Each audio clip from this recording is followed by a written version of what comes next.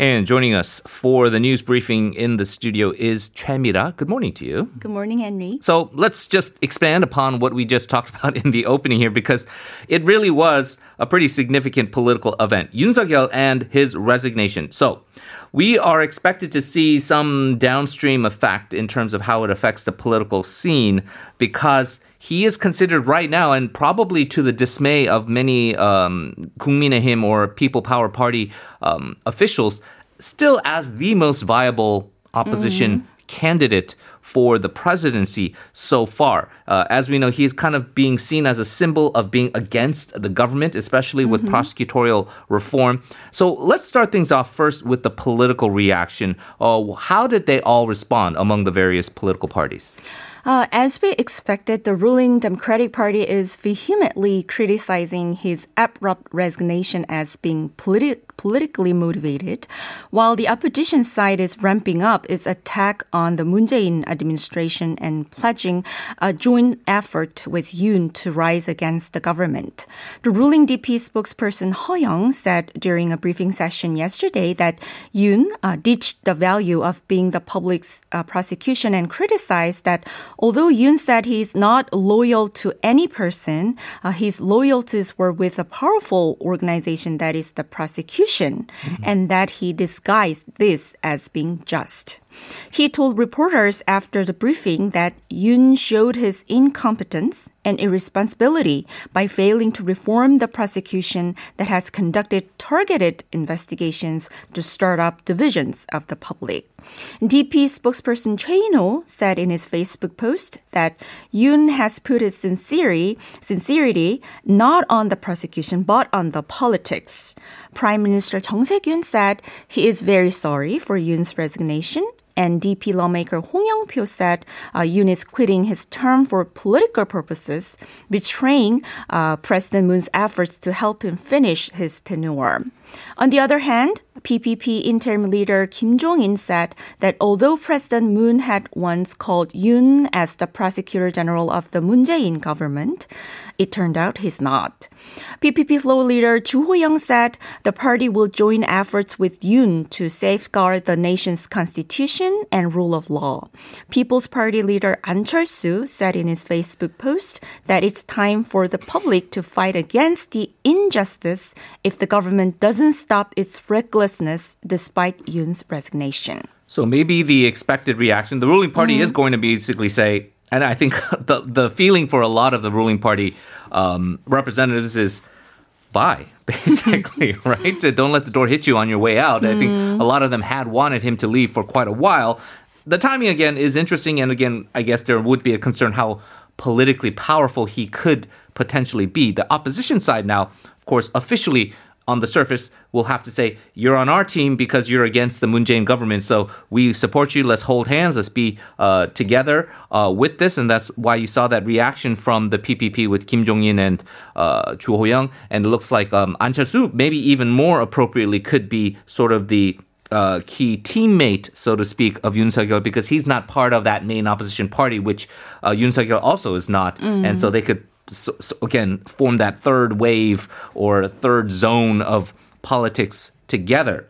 Now, for the PPP, on the public surface, they are saying all the nice things about Yoon Seok-youl. Oh, great, you are a warrior against the Moon government, and we want to have you on our team. But they've got to be a little bit upset, because what was supposed to be yesterday probably 100% focused, at least politically, on the Seoul mayoral race, and this very shock win by Oh Se-hoon over Kyung-won has been completely overshadowed. Nobody's talking about that right now. We should talk about it at least, because it was still a big surprise. So the main opposition, PPP, did pick their mayoral candidate, and almost everybody, if you asked what your opinion is, unless you're sort of an insider in the PPP side where you kind of know what's going on, most people would have thought Kyung-won is going to win. She's got more popularity. She's got more name recognition, even though Oh Se-hoon is a former mayor.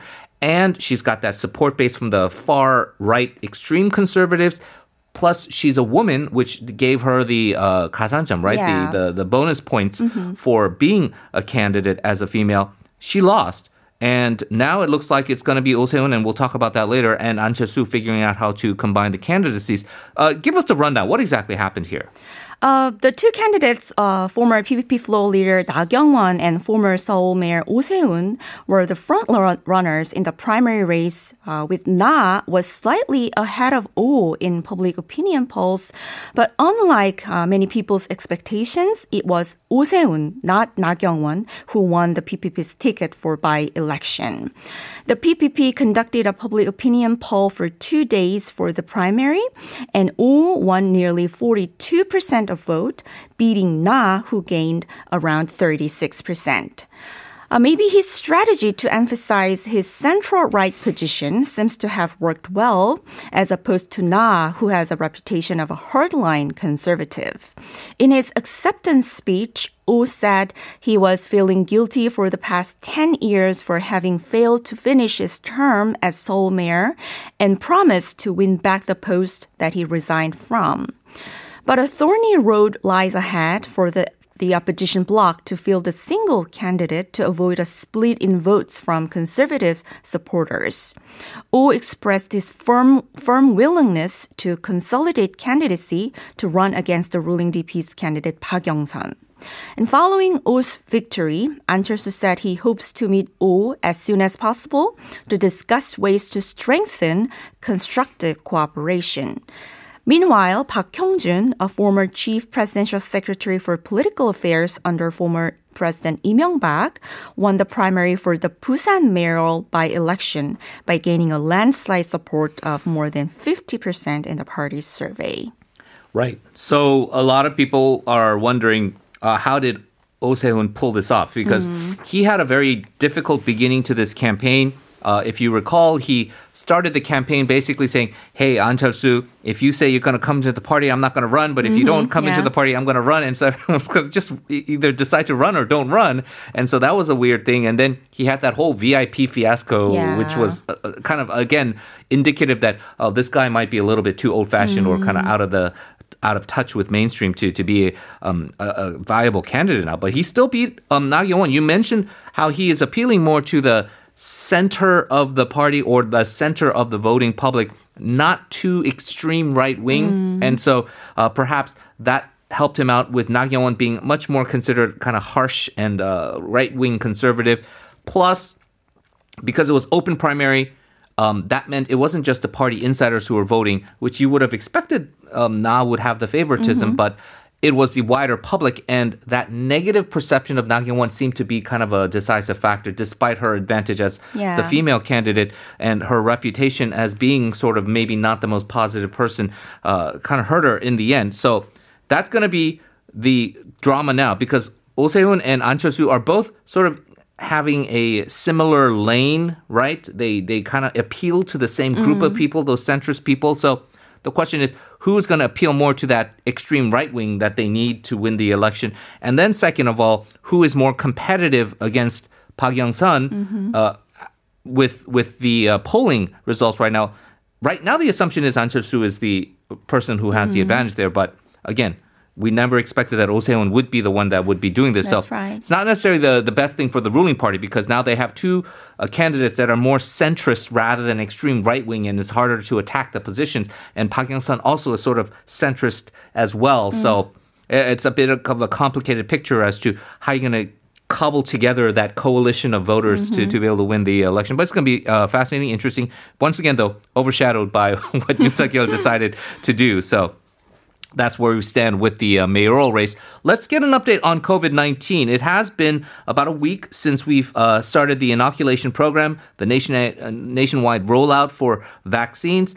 Seems like it's going smoothly so far. We're getting the daily tally of how many people getting injected, and then they report the minor side effects that have been going on. Infections-wise, though, we are still stubbornly getting the daily new infections of 300 to 400 per day. What was yesterday's number? Yeah, unfortunately, the new virus cases stay in the 400 range for the second consecutive day yesterday, when the KDCA confirmed 424 more COVID-19 cases, including 401 local infections, taking the total to 91,240. The country added 7 more deaths, raising the death toll to 1,619. And as of 9 p.m. yesterday, the number of new cases reached 381, 23 more than the same time the previous day. Well, the numbers hopefully will start to go down, and we might still be a little bit ways off, but if you look at the situation in the U.S., I think you could feel a little sense of optimism because they were suffering from huge numbers, 250,000, 300,000 of new infections per day. Once they have started their inoculation program, and although they're still in the early stages as well, they have seen a pretty dramatic drop in new infections. And so hopefully, relatively speaking, we're, of course, much less severe in terms of our case count. But hopefully we can also follow that same pattern. That being said, what is going on with vaccinations? Give us an update, please. Sure. The health authorities have inoculated a total of 154,421 people as of yesterday, with 151,679 given AstraZeneca shot and 2,742 a Pfizer shot. They have reported 718 cases of side effects after vaccinations, with most of them showing mild symptoms such as fever and headache. There were 3 more cases of deaths after vaccination yesterday, and health authorities said whether there is a causal relationship between the vaccinations and the deaths is being investigated. There have been a total of 7 cases showing similar symptoms to anaphylaxis, a serious allergic reaction to immunization, but health officials said none of them were found to have an actual causal relationship with vaccination. Yeah, and so we mentioned this yesterday.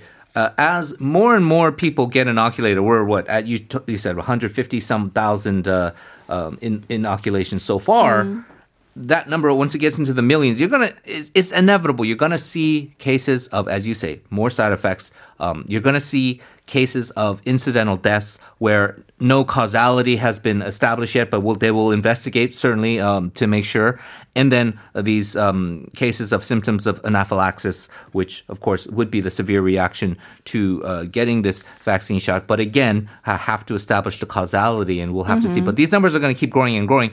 The key is not to panic. And unless the health authorities from the government actually say there is something, that we need to be worried about and be concerned about, we should keep the media reporting, kind of take that with a grain of salt, because there is going to be a lot of sort of fear-mongering going on. Again, the opposition, you would hope that despite the political differences, the key is to get the country healthy. And so we can kind of try to set aside whether you're conservative or progressive and try to agree that let's get a mass inoculation program going safely and effectively and get to herd immunity. That doesn't seem to be the case with some people who want to politicize this. One major development yesterday is that the Blue House did announce that President Moon Jae-in will indeed be getting his vaccine shot, and he has decided that he will take the AstraZeneca vaccine, which is very key because a lot of people keep misleading people about AstraZeneca. If the president is seen taking the AstraZeneca vaccine, that should send a signal that, again, don't be so picky and choosy. I'd rather have Pfizer or I'd rather have Moderna.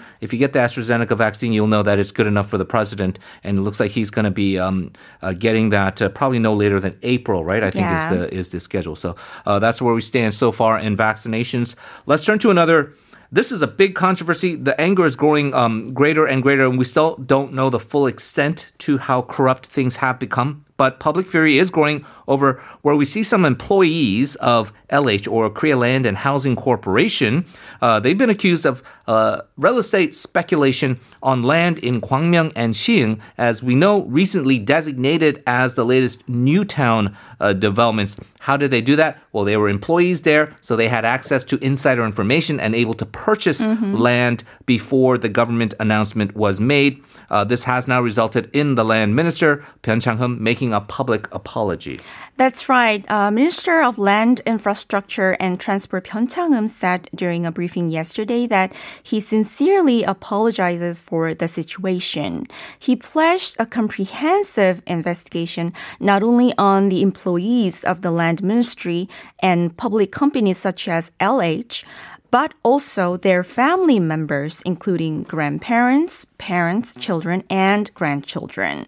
He said the ministry and related departments will conduct joint investigations on suspected speculative land deals on the Newtown areas. If they are found guilty, they can be punished according to the current law. He also said he's really sorry for losing public trust and vowed to hold thorough investigations and impose penalties on people who have found guilty to prevent similar incidents from occurring again. The government's latest housing supply project will proceed as planned, but it will follow a strict scrutiny and verification, Byun said. And the ministry will investigate all the 8 areas designated as Newtown or large-scale residential areas. Right, and they should do so, and they should find who has been indeed engaged in speculating, and it is a situation that is too bad for everybody involved, including the LH employees. A lot of them are innocent, and they're going to be feeling, why am I being picked on? And so their family members, grandparents, children, all of them are going to feel, man, why are we being picked on? Because we just happen to be related to an LH employee. Again, unfortunate, but you got to do this because you can't allow this to stand, especially with real estate being such a contentious issue in this country that you got to get down to the bottom of it. And it does not help when you have some employee of LH making some online posting complaining about why is it wrong to, invest in real estate just because you're an LH employee.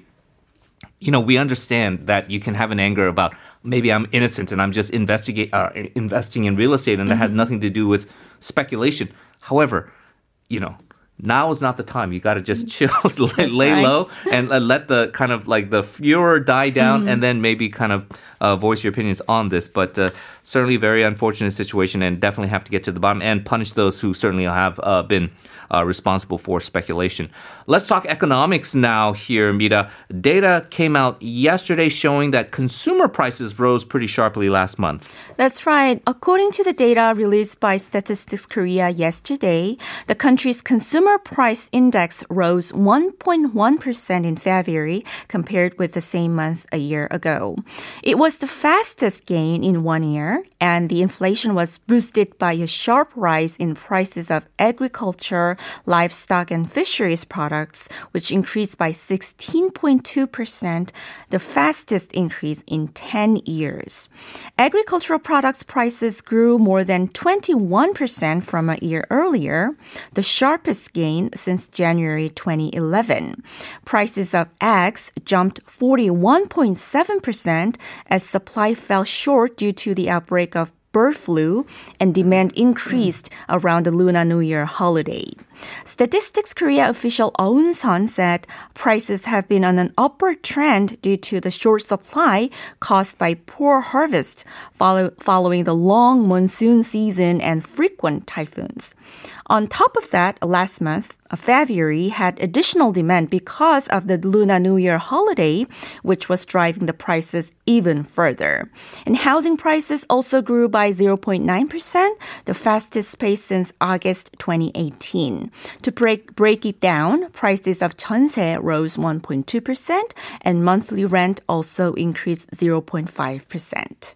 Yeah, and you feel it because those numbers that you're indicating where the prices have gone up certainly have been kind of very much apparent to people like us because we've seen the housing prices go up like crazy, so we understand that. And you mentioned all of the factors with agricultural products. I think everybody has a story where my kids, for example, really like paprika and cucumbers. And really? So, you want them to eat vegetables, so you want to buy them a lot of paprika and cucumbers. Those are so expensive now. Really it's like 5,000 won for two of these little paprikas. And so, yeah, it hurts. It hurts. And you hope that there's some price stability. But we do fear inflation, which we've talked about previously on this show. And we'll keep our eyes on that for sure.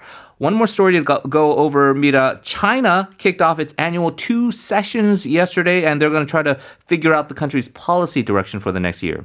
That's right. China officially entered the annual 2 sessions yesterday, as known colloquially, as the country's top political advisory body, Chinese People's Political Consultative Conference, or CPPCC, kicked off. The top legislative body, National People's Congress, NPC, will begin today. today. The country is set to release the 14th five-year plan and long-term socio-economic policy goals through 2035 at the dual meetings. Specific development targets have not been confirmed, but the goal to build China into socialist modern power will be suggested, according to Global Times, the country's English media.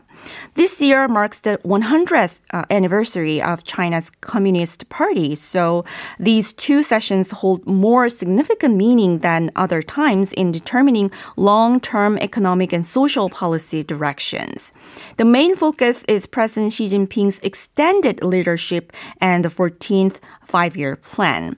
The country abolished the constitution that limits the term of president, so Xi is now poised to rule the country indefinitely, and there seems to be no clear successor candidate to him as of now.